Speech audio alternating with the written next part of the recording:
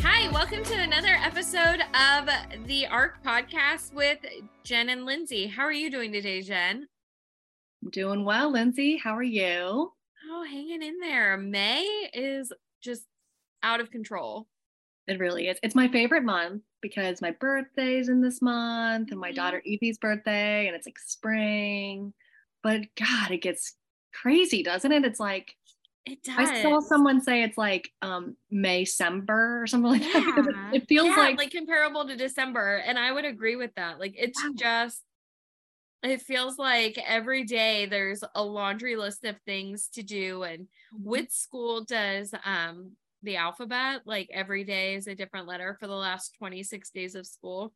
And like this morning was junk food day. And I like saw it on the calendar and I went, Jeremy, he can't go to the bus yet. We gotta get him some junk food. And I'm like digging through the pantry to try and find junk food that he can take. And I can't with these days because I think Evie's gonna have the same thing. I'm hoping it's just like a week though. I don't know how you're doing 26 days of that because I'm like the worst mom.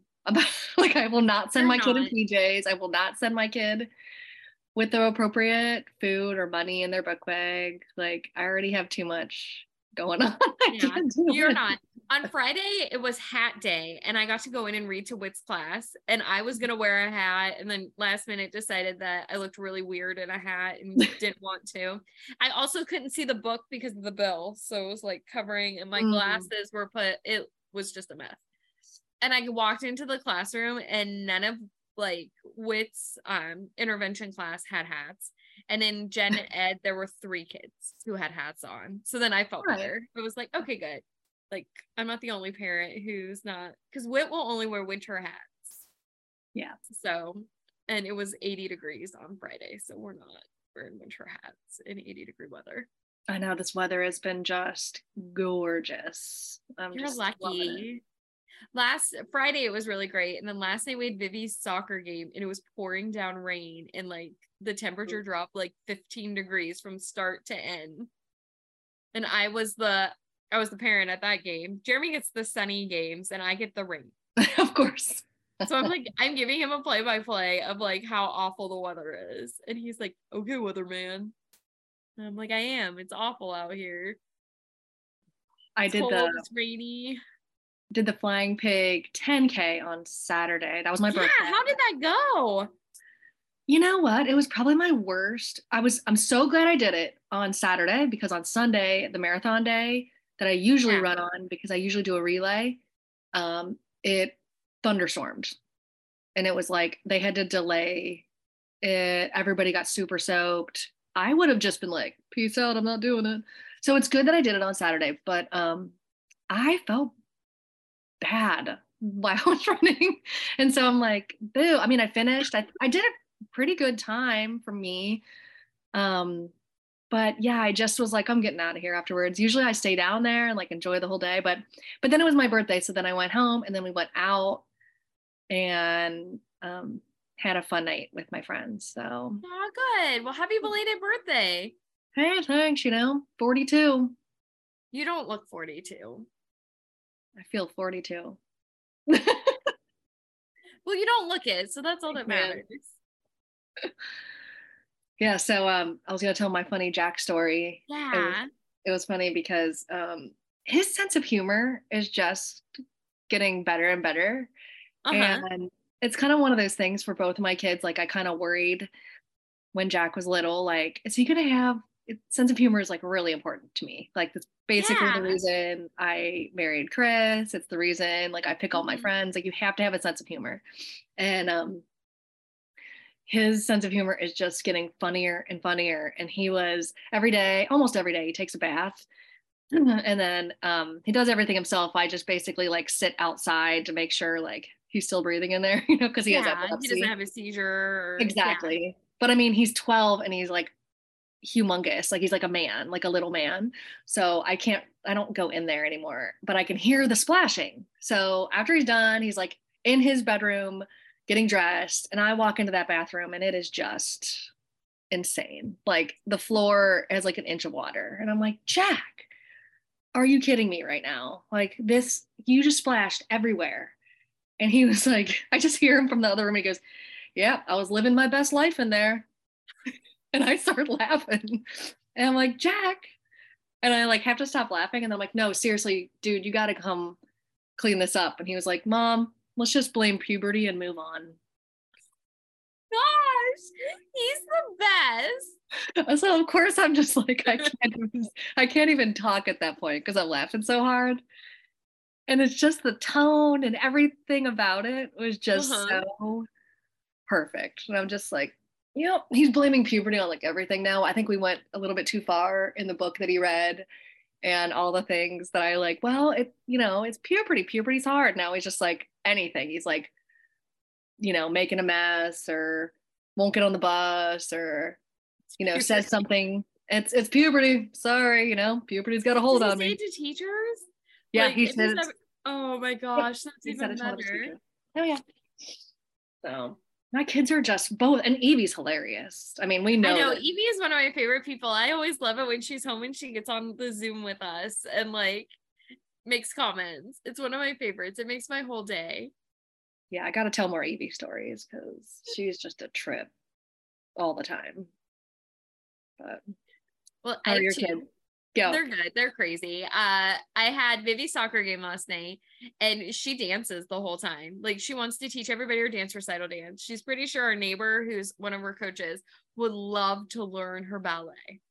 And he's like a man, like we see him running. He's just, no, he doesn't want to learn Vivi's dance at all. And then she also wants to try. So she wants to be a part of soccer, but she also really loves dance. So she thinks that they should be together. Sure. So last night she was goalie, and I have a solid minute video, I can text it to you, of her dancing while somebody's trying to score a goal on her, and she does not stop. She does not break. It's just her doing it. So then they pull her out as goalie because everybody has to play a position during the game. And she's standing there, and she the little boy that she's standing with is very good. And so he's on defense and he runs and he scores on this other team and then he walks back down. But Vivi, like when the action was around her, she stepped away and had her hands on her hips and she's telling people how to play. Like she's like coaching them. So this little boy like comes back and he's standing there and he looks at her finally and goes, "Where were you? You're supposed to help me." And Vivi, without missing a beat, goes, "I was standing right here." Like, what do you want from me? Like, I'm sorry, you wanted me to touch the ball? Like, I'm too busy showing you my jazz hands. Yeah, there's actually kicking balls in this sport. Yeah. Like, I thought I was here to do my run dance. I'll send you this video too. Like, at one point, I zoom in and she's going, like, she looks frightened and the ball, like, goes past her. And then she goes, "Ooh," like, I didn't have to do anything with that ball. Did you see me? Like, the ball almost the ball almost came near her. Like every now and then she'll make contact with it and she's so proud, but for the most part, like she like just steps aside and you can hear her coach saying, "Get in there, do it." And I'm just like, I can't even yell. Like, I'm not. No.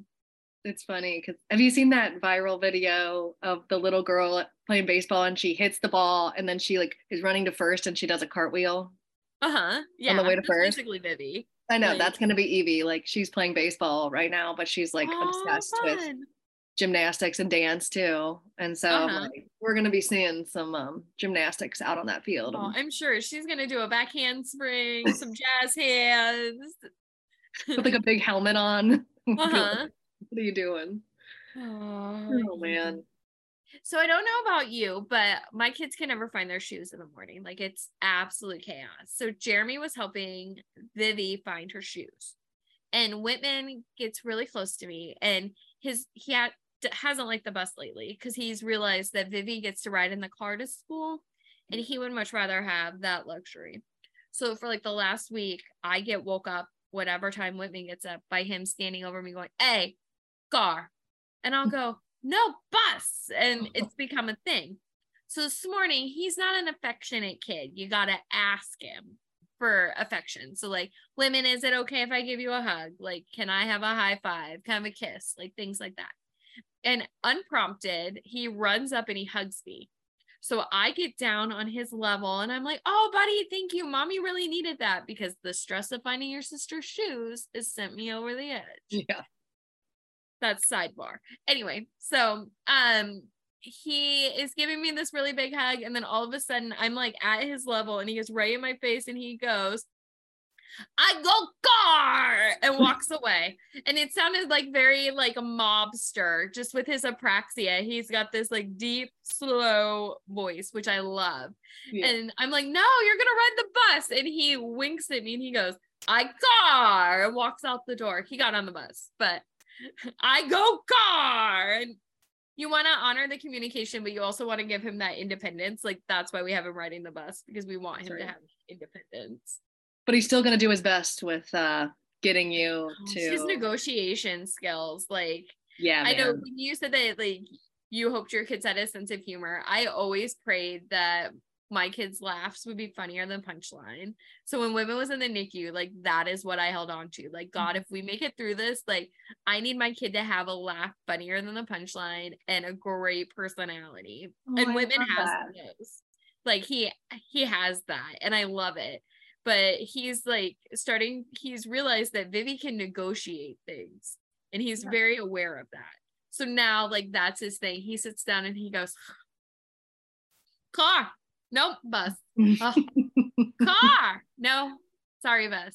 I'm gonna throw a hug in there real quick, and then I know, like, mom loves a good hug. Mom loves it when Vivi hugs her, and she always seems to say yes after Vivi hugs her. And I'm like, nope, bus. Oh, car. Oh, it's a good thing they're cute, I'll tell you what. I know. I say that a lot. Especially with the 5-year-old. 5 has been, for both Wit and Vivi, 5 has been the hardest stage. And I know it's probably going to be harder, but 5 has been the hardest. I'm just like, it's tricky. It is. We're 11 weeks away to 6 for Vivi, and I'm counting down those. I know Evie's birthday's in a couple weeks. She's going to be 11. And I'm like, oh my seeing goodness, so much maturity in her. And she's just a joy right now. And I'm like, I want this to last forever until puberty begins for her, because I know that's going to be like torturous for us. So I'm just like, let's stay in this fun little phase of her just being as cute as can be, and also talking like a teenager. But anyway, I wanted to talk to you today about some things I've just been like rolling around in my head as we advocate for some kind of complex things. So I've been helping some families advocate for better summer camp opportunities, especially for kids who are being left out, which I don't know if a lot of people are aware just how many kids, and it's the kids that like need the summer camp the most, and the moms who need the respite the most, who are getting left behind. And it's, it was happening prior to COVID, but it's happening exponentially worse now, and especially with our crisis in care that we have. And we just don't have enough people.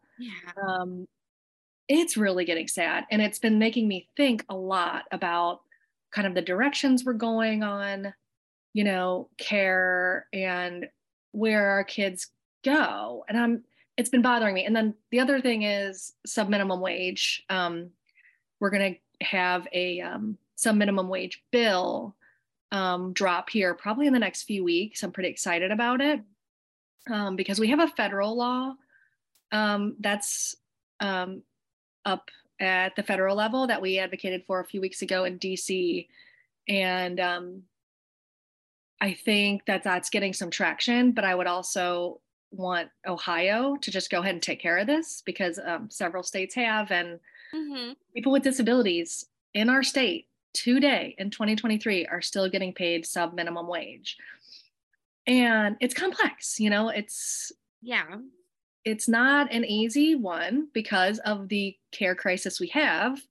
I think a lot of families are saying we need to make sure we've got the care right before we do this, because they're scared. They're just scared. What's going to happen if we get rid of this? What if these places don't transform into competitive integrated employment like they're supposed to with the grant funding that, these bills would allow? What if these places just shut down because they can't find the help? Right. And what's going to happen to my kid? And what's going to happen to their day program? And my kid likes this. And it's tough. And I think I just wanted to get your take on like basically advocacy in general for things that are complex like these things. Yeah. Because I tend to be very balanced about things just because I've got two very different kids with disabilities. I do not have a typically developed child. I only have two neurodivergent kids. So I kind of live in this space where they're kind of leading me on like all my values, all my principles on disability rights and inclusion come from them and what I learned from them. And so I see kind of some other advocates out there, grab onto an issue and just run with it without any balance to their advocacy, without like seeing both sides. And I think that's where these bills go to die because we can't. Yeah. I don't know. What do you think? I agree with that. Like, I mean, my first round of parenting, I have a neurodivergent kid. So I'm not, and I'm never going to be an expert in parenting. I just kind of roll with it because I have two very different kids. But no, I would agree with that. And at least with my advocacy, and I don't know if you're like this, but with my advocacy, I like to hear both sides. Like I need to hear, like, I want to hear the school side and I want to hear the parent side. And I want to be able to come together and figure it out, because somewhere in the middle of the school side and the parent side is the truth.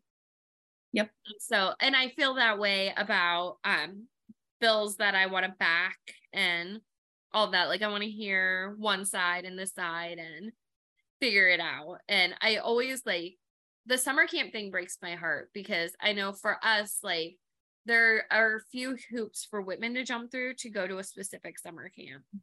And they're hoops that like would be super easy for like a normal family, like to be able to do. But for us, like something like that, we have to plan like weeks in advance for what needs to get done for him to go to camp. Like we can't just go in on a Tuesday and get it handled. Like it's very much a issue. So we're like rethinking our whole, like we had planned on a certain summer thing, got it all set up, and then that like final hoop, we're like, we don't have the time to do that. Like, and I feel bad as a parent, but that's just how we are. And slowly seeing like, I mean, like you and I probably need respite, like, and deserve it. You think?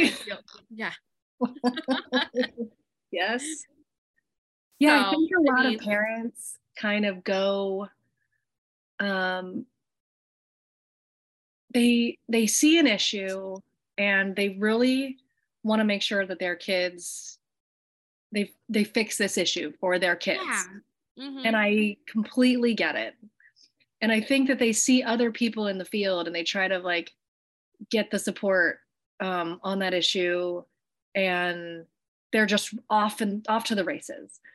What I worry about is when we're advocating and we're like the curiosity of like actually figuring out like creative solutions and like what may work and what like sounds great in theory, but just practically will not work. Right. Like, what are we missing there? And I guess maybe I spend too much time in that space sometimes. And I kind of get lost in like the curious space, and I tend to overthink and overread and look at what other states are doing and look at which I don't think is wrong. Like, I think that looking and seeing what other states are doing, and like, I do that too, just to figure out where I stand on an issue.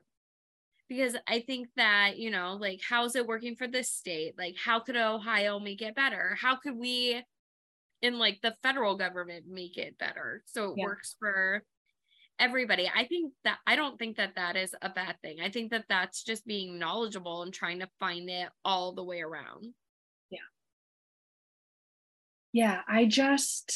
The other one was, there are some things, I guess, I get my advocacy from self-advocates, from people with disabilities who are advocating for themselves and for others with disabilities. And they're the ones where I just the microphone is theirs. Like they need to be doing it.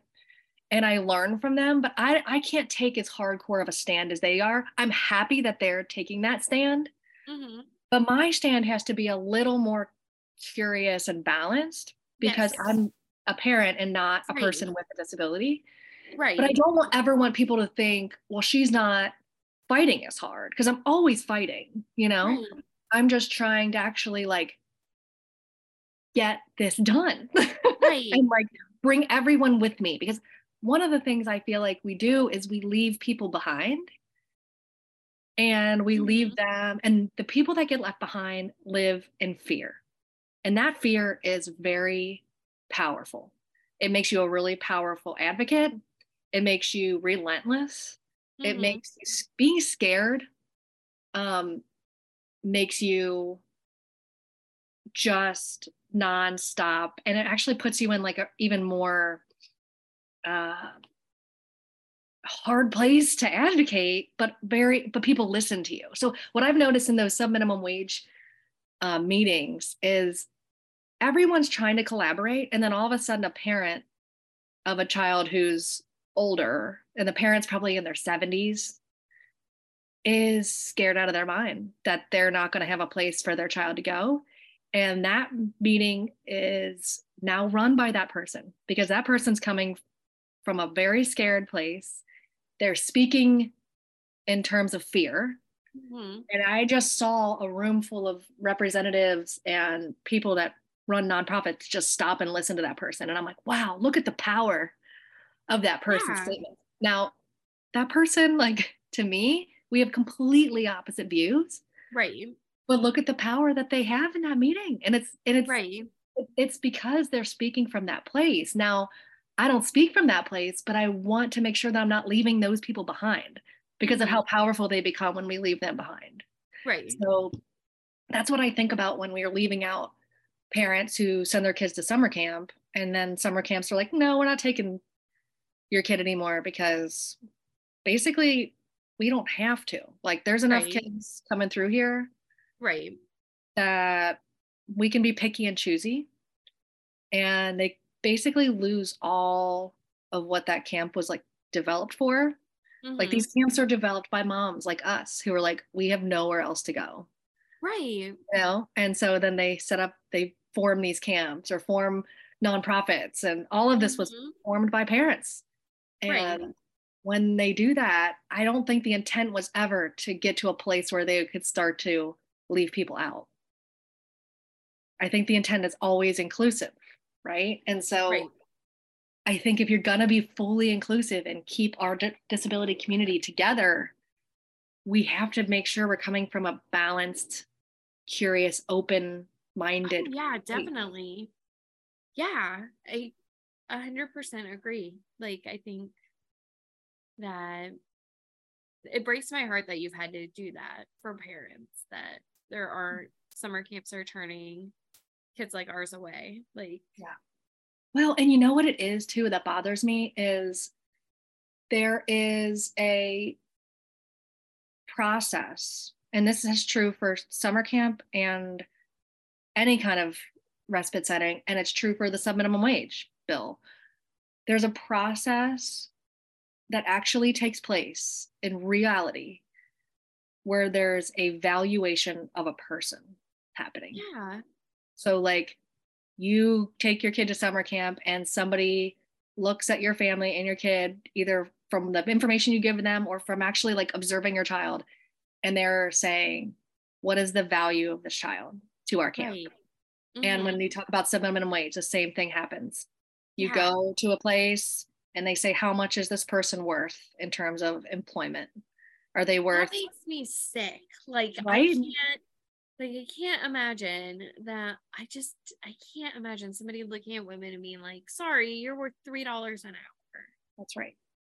And thinking about, you know what else gets lost is the history of people with disabilities in our country, and in a, in terms of these kind of summer camps or respite Yeah. places, and in terms of just basic employment and like labor laws, not even having to do with disability, but like the reason there is a minimum wage is to protect laborers during the Great Right. Depression. Is, you know, they basically came up with the minimum wage saying this is the minimum that we think someone could live on and still be like a valued Right.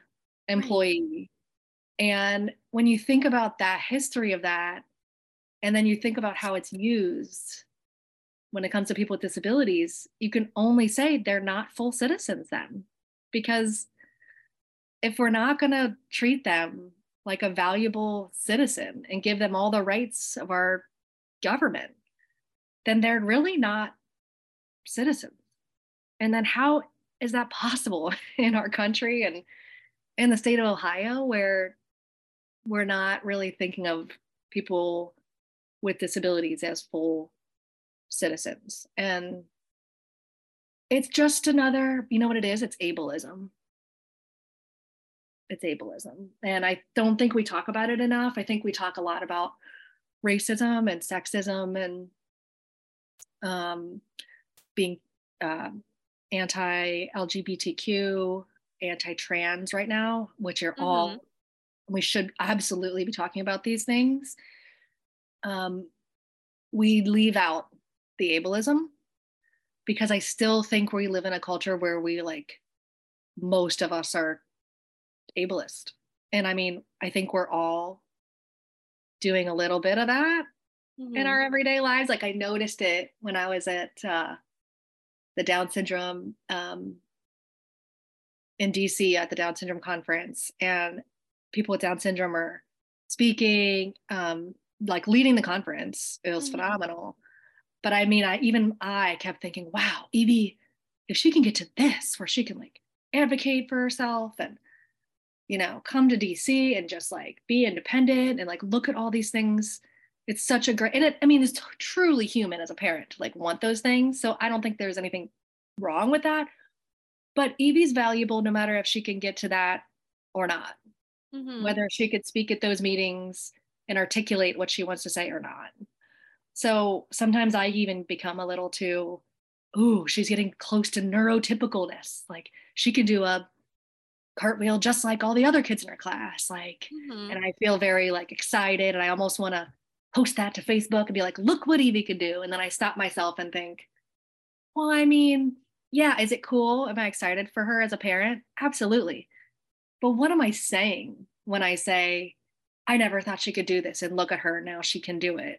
Like, just like everyone else. What am I saying about my values and what her like value is as a person? I worry about that. Like, what do you think about that?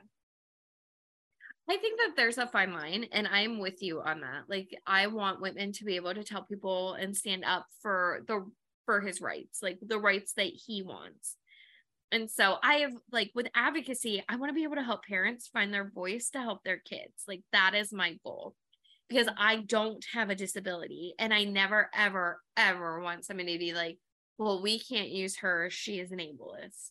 Like that's my big that's the line that I have chosen to walk. And with Whitman, like we know that there is going to be no cure for autism, and we are never ever pushing for a cure.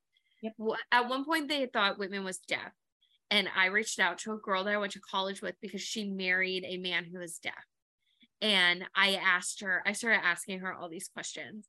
And she came back like a couple of days later and she's like, hey, I told my husband about our conversation. And he just wanted to say thank you. Like, if this is the road that you have to go down, like, you are pretty much like not making the call. Like, the big thing for us was we had made the choice that Whitman would be old enough to make the choice for cochlear implants. Like, we weren't going to jump to that because research had shown that some people don't, some in the hard of hearing community do not want cochlear implants. And you know what? If Jeremy and I have to stay up until 2 a.m. and practice sign language to each other and only sign, like, that's the family we were going to be.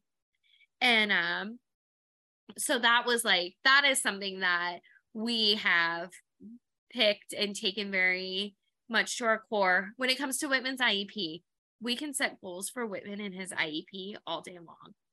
And at the end of the day, I mean, he has every right to pick a goal.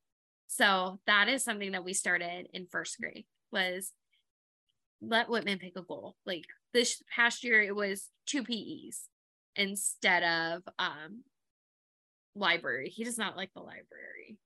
Yeah. But for all of that, like things like that, like that's what we are choosing to do as parents. Like we want to be able to give Whitman the tools to be successful, and he gets to define what is successful to him. That's so right. One of the top things that we always say to our kids, like Vivi last night at soccer, I mean, she had a couple of good plays and she was talking about them. And I said, are you proud? Are you proud of those goals? Like, are you proud of that?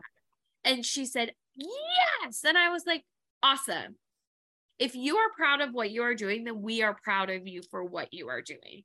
And I think that that's like how we are setting it up for Whitman. Like you could tell when he is proud of himself. And so also in EI, that was my hardest thing, was like picking a goal for Whitman. Because I'm like, what goal would he want? Like, I don't know what goal he would want.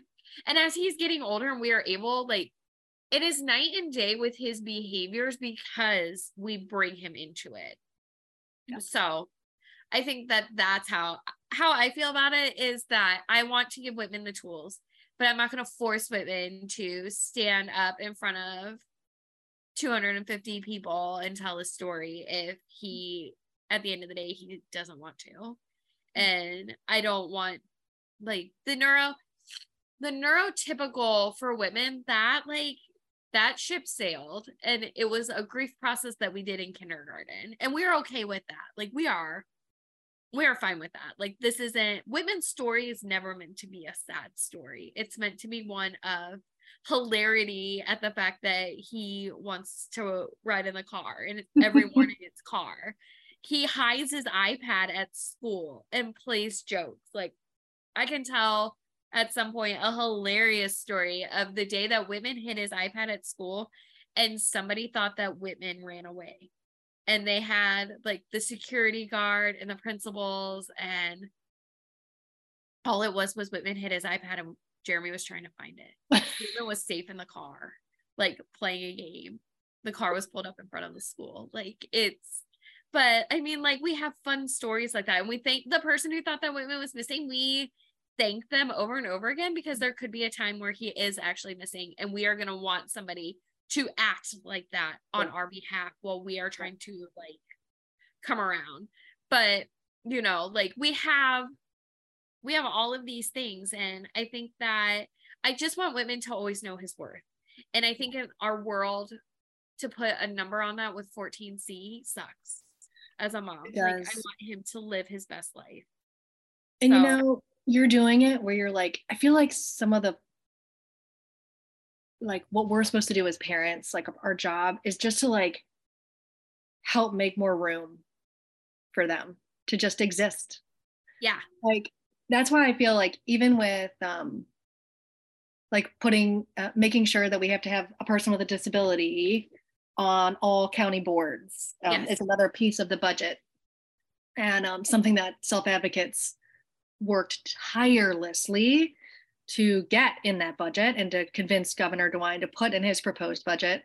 It's in there, but they're messing with it. And I know why they're messing with it, because, well, I mean, I don't understand it, but I don't think anyone wants to make the room.